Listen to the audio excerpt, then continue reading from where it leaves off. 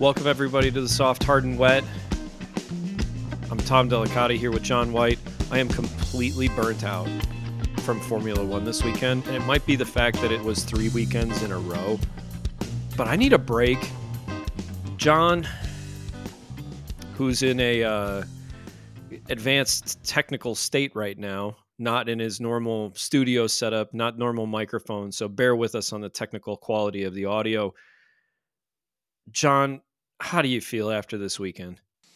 You know, given the state that I watched the race in on delay, I don't know. I feel like we were just kind of maybe lured in with the first turn and some restart, and then it was a little bit of a struggle in the middle, and then the last few laps made up for it.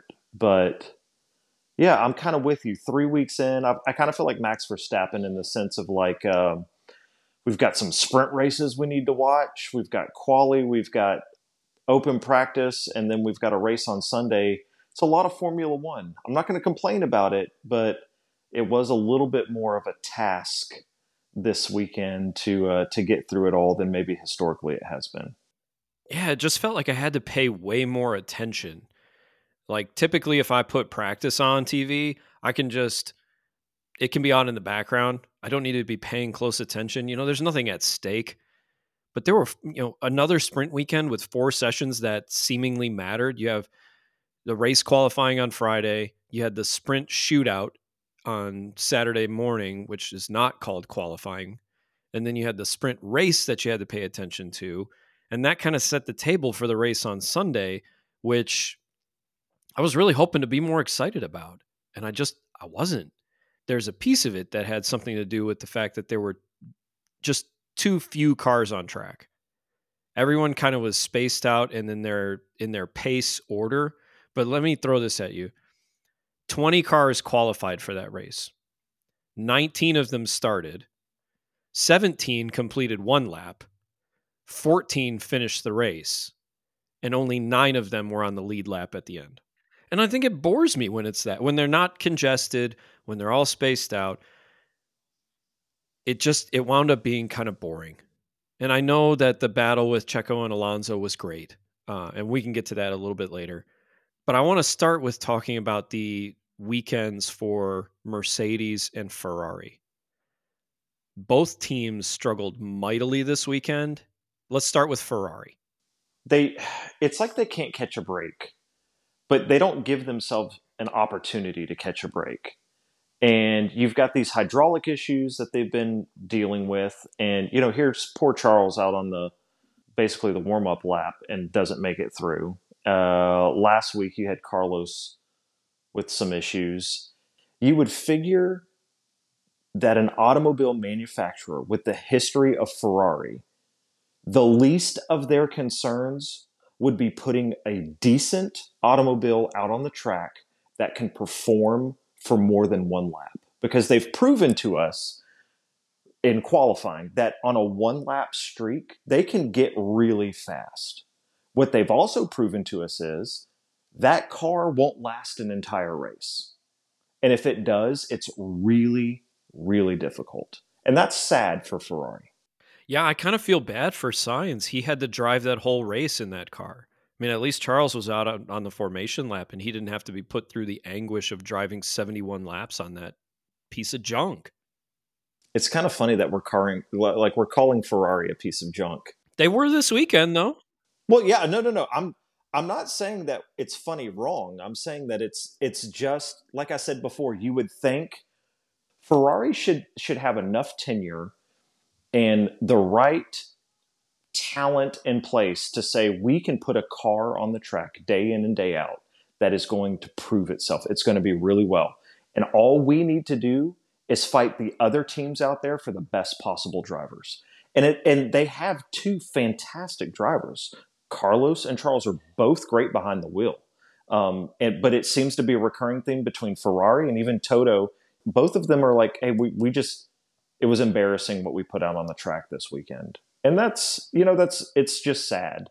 And maybe there's a lack of knowledge that I have here from week in to week out with the changes that they make. Obviously, some of the changes that Aston Martin made.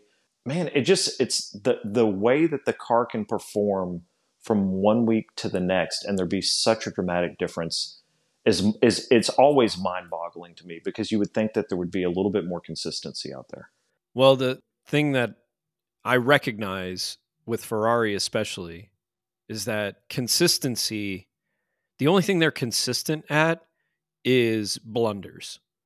So, I mean, let's dive into that a little bit. Like, what is it that needs to change at Ferrari? The Is it calendar, leadership? I don't think no, it's the drivers. no. I think the calendar just needs to turn to 2024 and then getting So a we got fresh two more start. races, and then let's restart.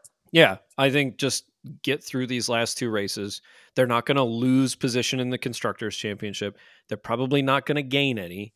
Not that Mercedes is light years ahead of them, but there's just not enough points on the table and enough performance in the car to suggest that they can make a run at Mercedes for the last two races. So they're going to finish third. I mean, you got 20 points. I understand, but I'm being realistic here. It's Ferrari. Yeah. I think they just get through these last two races. The calendar turns to 2024. Everybody gets a fresh start. Everybody's feeling more optimistic. But Leclerc, Sainz, Fred Vasseur, everybody on the pit wall, everybody in the factory, they're just walking around slump shoulder like Charlie Brown just got his feelings hurt. They're done. They're done with the year, and they just need to move on.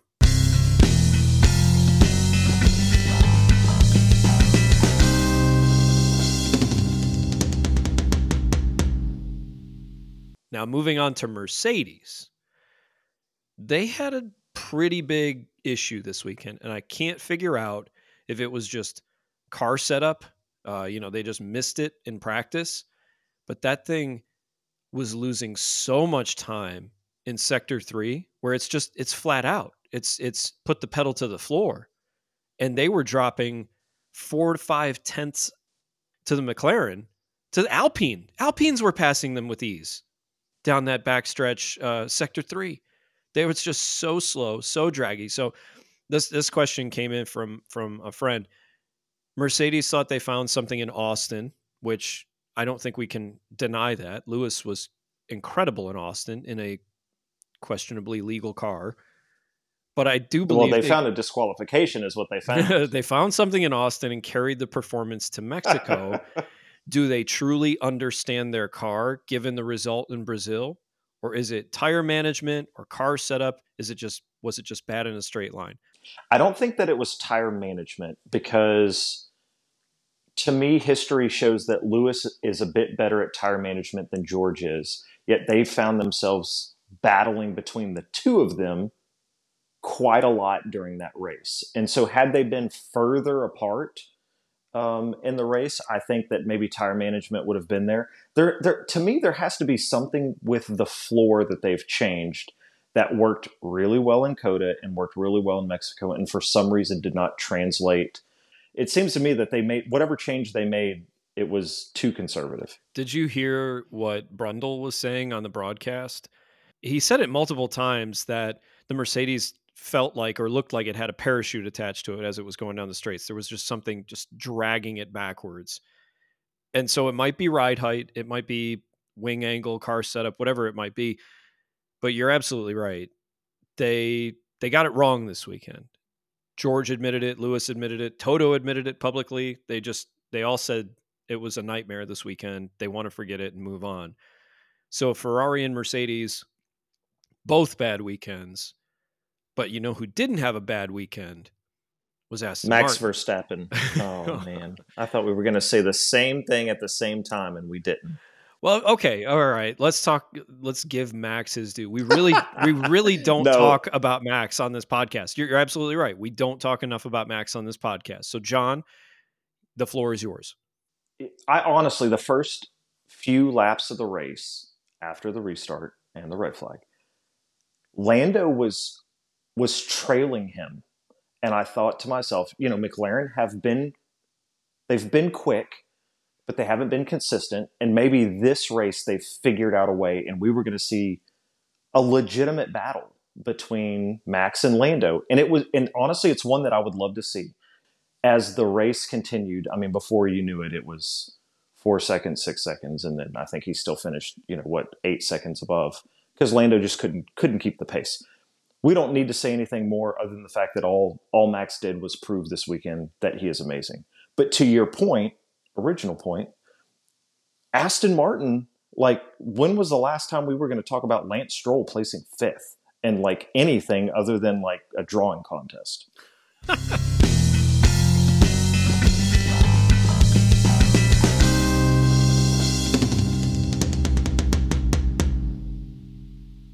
Well, I had this question submitted from Twitter, and it asked kind of point blank, like, was the battle between Perez and Alonso a real treat or a mirage? It seems like we were just waiting for them to hit Sector 3 to see what Perez could do with the DRS lap after lap. I feel like it was a real treat. Checo was patient. I think there were multiple times when he could have lunged and gone for the overtake and didn't because he knew his time was coming and he had a few more laps to essentially just kind of draft, maybe even charge the battery a bit. Man, I don't think it was a mirage at all, especially since Fernando still ended up winning on that straightaway. It was, to me, it was just fantastic racing. And you saw them at the end too. Fernando was giving an interview. Checo came up behind him, kind of rubbed his shoulders and turned around, and they gave, they embraced for a minute. And it was just like the camaraderie of that battle was just, it's, to me, that's the highlight of racing. That's what you want to see. And you can't see it for, every lap, but you want to see finishes like that. And maybe if it was a mirage, it was a really, really good one. And when you're thirsty in the desert, you'll drink whatever the sun puts in front of you. I tend to agree with you that I don't think it was a mirage. I felt like it was a real treat. I felt like the racecraft, especially the racecraft of Fernando Alonso, it was Fernando Alonso. It was what I don't want to say what we expect from him, but what we expect from him when he's in a good car.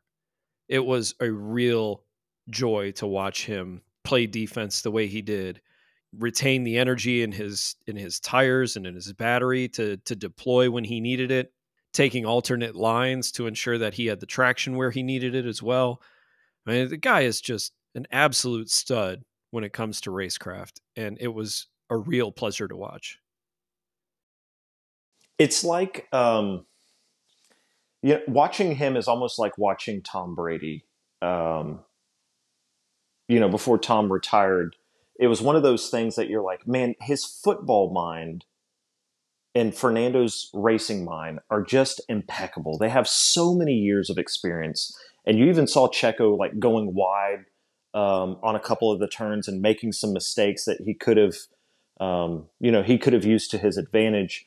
And Fernando was just, man, he was on tracks and he knew what he was doing. It's just unfortunate that, with that sort of accomplishment and experience also comes age. And with age, you kind of lose a little bit. But he proved to us this weekend, man, he's still a badass. And it's so fun to watch him drive. I would prefer to make a Peyton Manning reference instead of Tom Brady, just because I felt like he was a little more cerebral football mind. But I'll go with what you're doing here. We're not going to turn this into a Peyton Manning versus Tom Brady debate. So, is Aston Martin truly back on form, or was this a one-off anomaly? That's funny. I was going to ask you about this. You are a smarter F1 mind. Thank you. Yeah, listen, if we're going to talk about the foundation of this podcast, you are the brains and I'm the looks. And there's a reason why we don't have a camera. So, I heard them talking about it, and I was curious because it seemed that they had brought half of an upgrade package to Coda to Fernando, not to Lance, and then continue to make the upgrade packages as they progressed through the races. But then this weekend they reverted back. I don't have all of the details in terms of what spec that car was, but we know it was old. And so the question then becomes, if they are to deploy this same package or a similar package for Vegas and Abu Dhabi, do they have a shot at stealing fourth place back in the constructors over McLaren. If they get Fernando and Lance scoring points, solid points in 2 straight races, even though Lando's form is really, really good, he's also prone to mistakes. And I'm not saying that Lance Stroll is not prone to mistakes as well. But dude had a fantastic race on Sunday. He was not far away from Fernando. I want to say he finished like less than 10 seconds away from Fernando. Now, Fernando was playing defense and battling with Checo, so that obviously slowed both of them down and kind of brought them back towards Lance. But no shame on Lance Stroll's weekend. None at all. It was a very big win. Lance finished just at about 6 seconds back. That's And miraculous. Is it repeatable though? But that's miraculous given the run of form that Lance Stroll has been on. A guy we were talking about, he did. We were talking about openly that he didn't deserve a seat. That the only reason that he's there is because his dad owns the team and his dad would never fire him and yada yada yada. For him to come out and boost his confidence the way he has, that's nothing short of miraculous. Well, I mean, it definitely made me question: is Lance as bad as we think he is? I don't think he has the ability to be consistent and do this. Can he jump up to 5 every now and again when they put what seems to be a fantastic car out on track? Yeah, probably. I mean, he's done it once. He could probably do it again. Is he going to be a consistent driver that's going to be in the points every single weekend? It's almost like the same. It's not. I was about to make a really bad analogy between him and George, but George is far superior to what he is. Like that's the road I was going down for a second, and then luckily there was a detour, and I decided to stop. But I don't think Lance is consistent enough to do that. I think he can do it in spurts, but I think I should probably remind you when we talk about Aston Martin creeping up on McLaren, it's the same 20-point gap. So Ferrari's 20 behind Merc, Aston is 20 behind McLaren, and although McLaren created a bit of a sandwich damn near this weekend with Lando P2 and Oscar P14, the last actual driver to theoretically finish the race, there's still 20 points in 2 races. So I think arguably, unless there's just something weird that happens in Las Vegas, which we've never been there before, so there definitely could be, and something weird that happens in Abu Dhabi, which historically there has been quite a few things that happen, just ask Max and Lewis, I think we're kind of set for the year.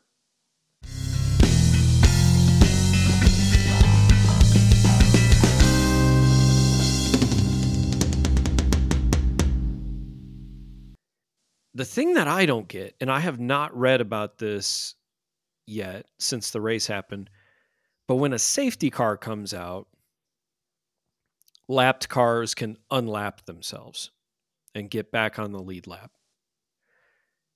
The red flag was deployed, and Daniel Ricciardo and Oscar Piastri, who both came in to repair the damage they sustained during that lap 1, turn 1 collision, had to restart the race a lap down. They weren't allowed to unlap themselves. And I feel like as race fans, we were robbed there because making them start a lap down essentially takes them out of the race anyways. Well, especially since you already had, at that point in time, 3 drivers already out? Yeah, you were essentially reducing the grid from 17 to 15 on the restart. Yeah, because Charles he was already gone. Mm-hmm. Albon and Magnussen had already collided. Correct. And so... And then Hulkenberg had damage, but he was able to stay on the lead lap. Ricciardo and Piastri had damage to their rear wings, and they came into pit just before the red flag. Yeah, you're doing yourself a disservice there. You're doing yourself a disservice to the drivers, to the team, and probably more importantly, from our perspective, the fan. Yeah, like what? Just let them unlap themselves and let's get to racing because you're not going to have there's no traffic out there. Just let them go. No race had happened at that point. Like they went to lap 1, turn 1. They were halfway around the first lap, and then safety car was deployed. They didn't even complete one racing lap before the safety car was deployed. And in that safety car, that's when Ricciardo and Piastri ducked into the pit. They didn't even complete one racing lap. You essentially started the race over without any impact to the leaders. You had those guys at the back anyways, but make them start a lap down doesn't make any sense to me. Well, especially for two drivers that just in the previous week had finished P7 and P8. Ricardo had a fantastic race last week. Oscar had a great race last week. And now you're forcing these guys to start a lap behind everyone else, knowing that they're just going to finish last. And then it's it wasn't even a battle between the two of them. It was just keep the car in check, finish the race, and it's good practice for you guys to be out there and to have some experience. Yeah. And outside of that, whatever. And I mean, you keep them out there because if a safety car did happen again, they could unlap themselves at that point, which again, so dumb. But I get why they kept him out there. And the fact that they put Oscar on mediums, he was the guinea pig to get some data back from how they responded, so they could pass that on to Lando as he was up trying to fight for them for the front. They were talking about it on the broadcast, and I was thinking about it actually before they started talking about it.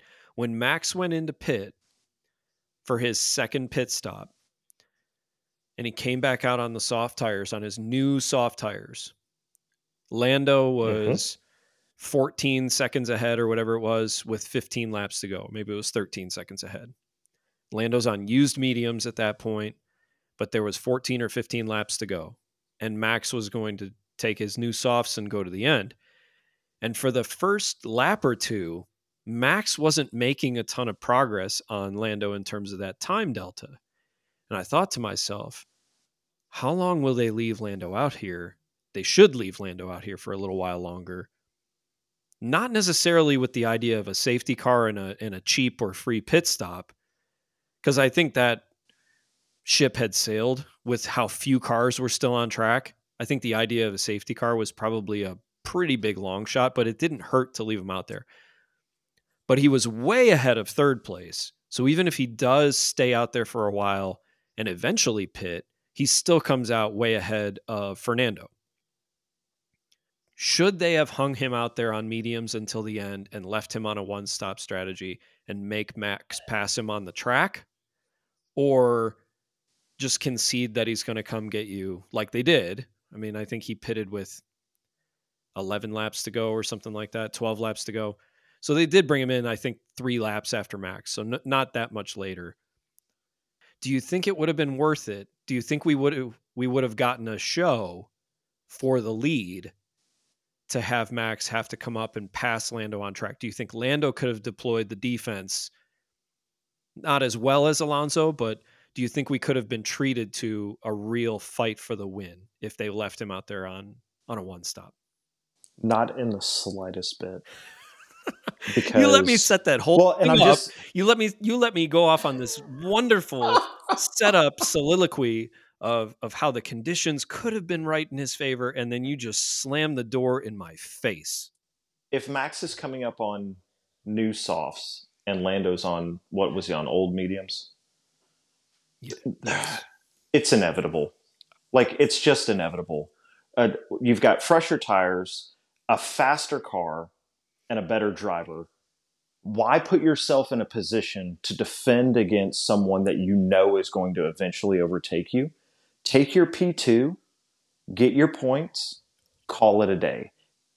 Well, that's the fun thing of the hypothetical is we'll never know. I think it would have been fun to leave him out there longer. Not that I would have left him out as long as I was comfortable ensuring that he was going to come out comfortably in P2, still well ahead of Fernando. I just would have let it play out a little longer. I wouldn't have brought him in as soon as they did. Didn't Lando come out right after that tire change and set fastest lap? It didn't uphold. No, it did. He kept fastest lap. Did he really? Okay. Well, then there, and I'm pretty sure it was set just right after that tire change. Yeah, he set, gosh, I can't remember the exact time. I want to say it was like a 1:12.6 or something like that. Yeah, it was like 2 seconds faster than the last previous fastest lap. Right. And then after he set that fastest lap, which I get, you're on brand new soft tires, go set it then. You're not going to lose that much fuel and weight in the car over the course of the next few laps. Go out and steal that point right then. Absolutely. I think that was awesome. The fact that Max was on tires that were at least 5 laps old at that point, the idea that Max could turn them on and get that fastest lap back from Lando, it made it harder for him. So in terms of getting the extra championship point to finish with 19 instead of 18, I applaud McLaren in that effort. Here's one thing we can both agree on. I want to see this guy win a race. Nah, I'm good. Like, He's fine just finishing second his whole career. I'm fine with it. get out of here. He's so. It's fun to watch him. I mean, he's a good dude It and he's a is, good yeah. racer. And the thing that I like about him is he's humble. He apparently, according to Daniel Ricciardo, he's the easiest guy to make laugh out there on the grid, which I think is funny. But yeah, there's nothing not to. That's a double negative, but there's nothing not to love about Lando, and I'd really like to see. I'd like to see it pay off for him. Yeah, and another double negative is I don't disagree with you. Man, we are just some linguists. I feel like this evening, aren't we? So this is a little bit of a tangent, and I don't care if I cut this out of the recording or not. But this feels like kind of maybe it's a Texas thing or maybe it's a Southern thing.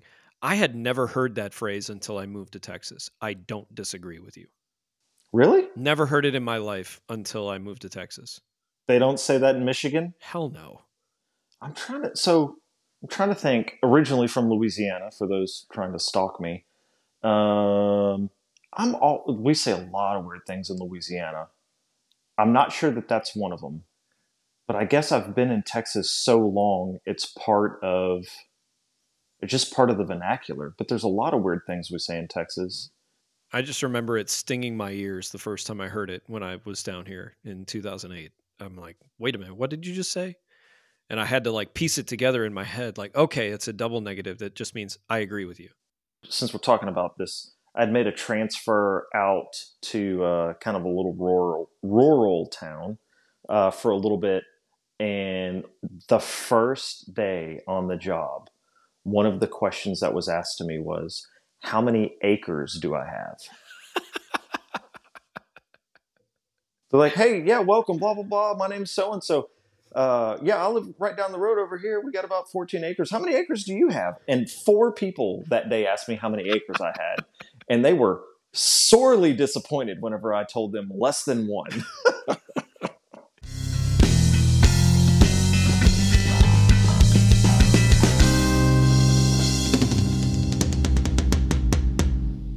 All right. So something I'd like you to give some thought to.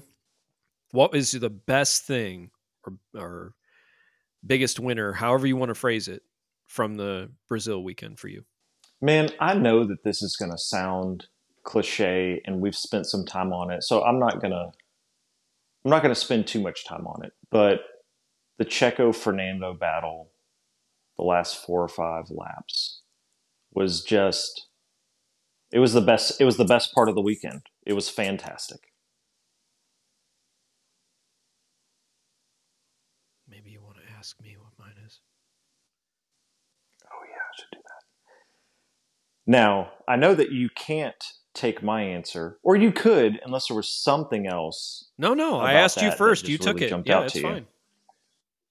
Yeah, so Tom, best part of the weekend for you? It's not personally for me the best part of the weekend, but I think one of the best things that came out of this weekend was Aston Martin finding themselves again. I think it's good for the sport. It's good for competition. I'm a McLaren fan, so I want to continue to beat them, but kudos. They had a fantastic weekend. Big winners, in my opinion. Aston Martin. Hey, that's a good answer. I don't have any sort of issues with that at all. So worst part of the weekend, and there's a lot to choose from here, and I'm pretty sure we're not going to have the same answer. But worst part of Brazil.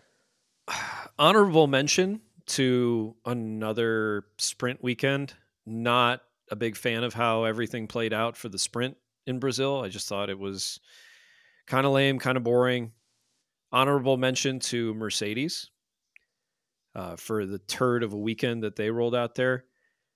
But I've got to give this worst thing this weekend to whoever's in charge of what we show on TV, the broadcast crew and the technical director who is making decisions of what to show and when to show it. Good Lord. How about you? Turn 1, lap 1. It was like, I know people want to see the carnage. I don't. Like, I want to see as many drivers out on the field as possible. I want to see good racing with Charles already out. It caused some heyday, and we talked about this with Oscar and Daniel being a lap behind. Like, it just messed the whole race up. And I think that's part of the reason why the race was a little bit boring in the middle part. There was no meat to the sandwich. There just wasn't enough people out there. And we have turn 1 to blame for that. It was a racing incident. Yeah, sure was. Racing incident. Okay. So let's review our predictions from Brazil. So for pole position, you had chosen Lewis Hamilton, which, coming into this weekend, not a bad choice. Mercedes just wet the bed. They were just peeing down their leg all weekend. They were peeing down their leg all weekend. Is that a Michigan statement? That's funny. I don't know. I feel like they were garbage. And I have no idea why we would have chosen Lewis Hamilton to succeed. So all right. For pole, you had Hamilton, no points there. For pole, I had Norris, no points there. Third place, you had Carlos Sainz. He did not have a great weekend. He was driving. These predictions are just peppered with Ferraris and Mercedes. So I had Hamilton to finish third. You had Sainz to finish third. Neither one of them were anywhere close. For second, you had Hamilton and I had Norris. So cha-ching, scored 2 points there. And then first, we both took Max Verstappen. So we both got 3 points as well. So after 3 races of predictions, we are level on points. Oh man! So 2 races to go. We've got a heated battle here with nothing on the line. Well, from what I understand, nothing on the line other than pride. But we are also both going to be heading into Las Vegas weekend. On our next episode, whenever we make some predictions about the debacle that's happening out there, we're flying blind because not only has no one ever raced in Vegas before, we won't see a single practice. So, yeah, we're kind of pulling it out of thin air after this quick week-long break that we're about to take. What do you mean we won't see a practice? Oh, because we'll predict before practice? We make predictions, we won't. Yeah. Yep. Fair enough. And that is it for today. Thank you very much for listening to our Brazil recap. We appreciate the time you spent with us today, and we will catch you next week.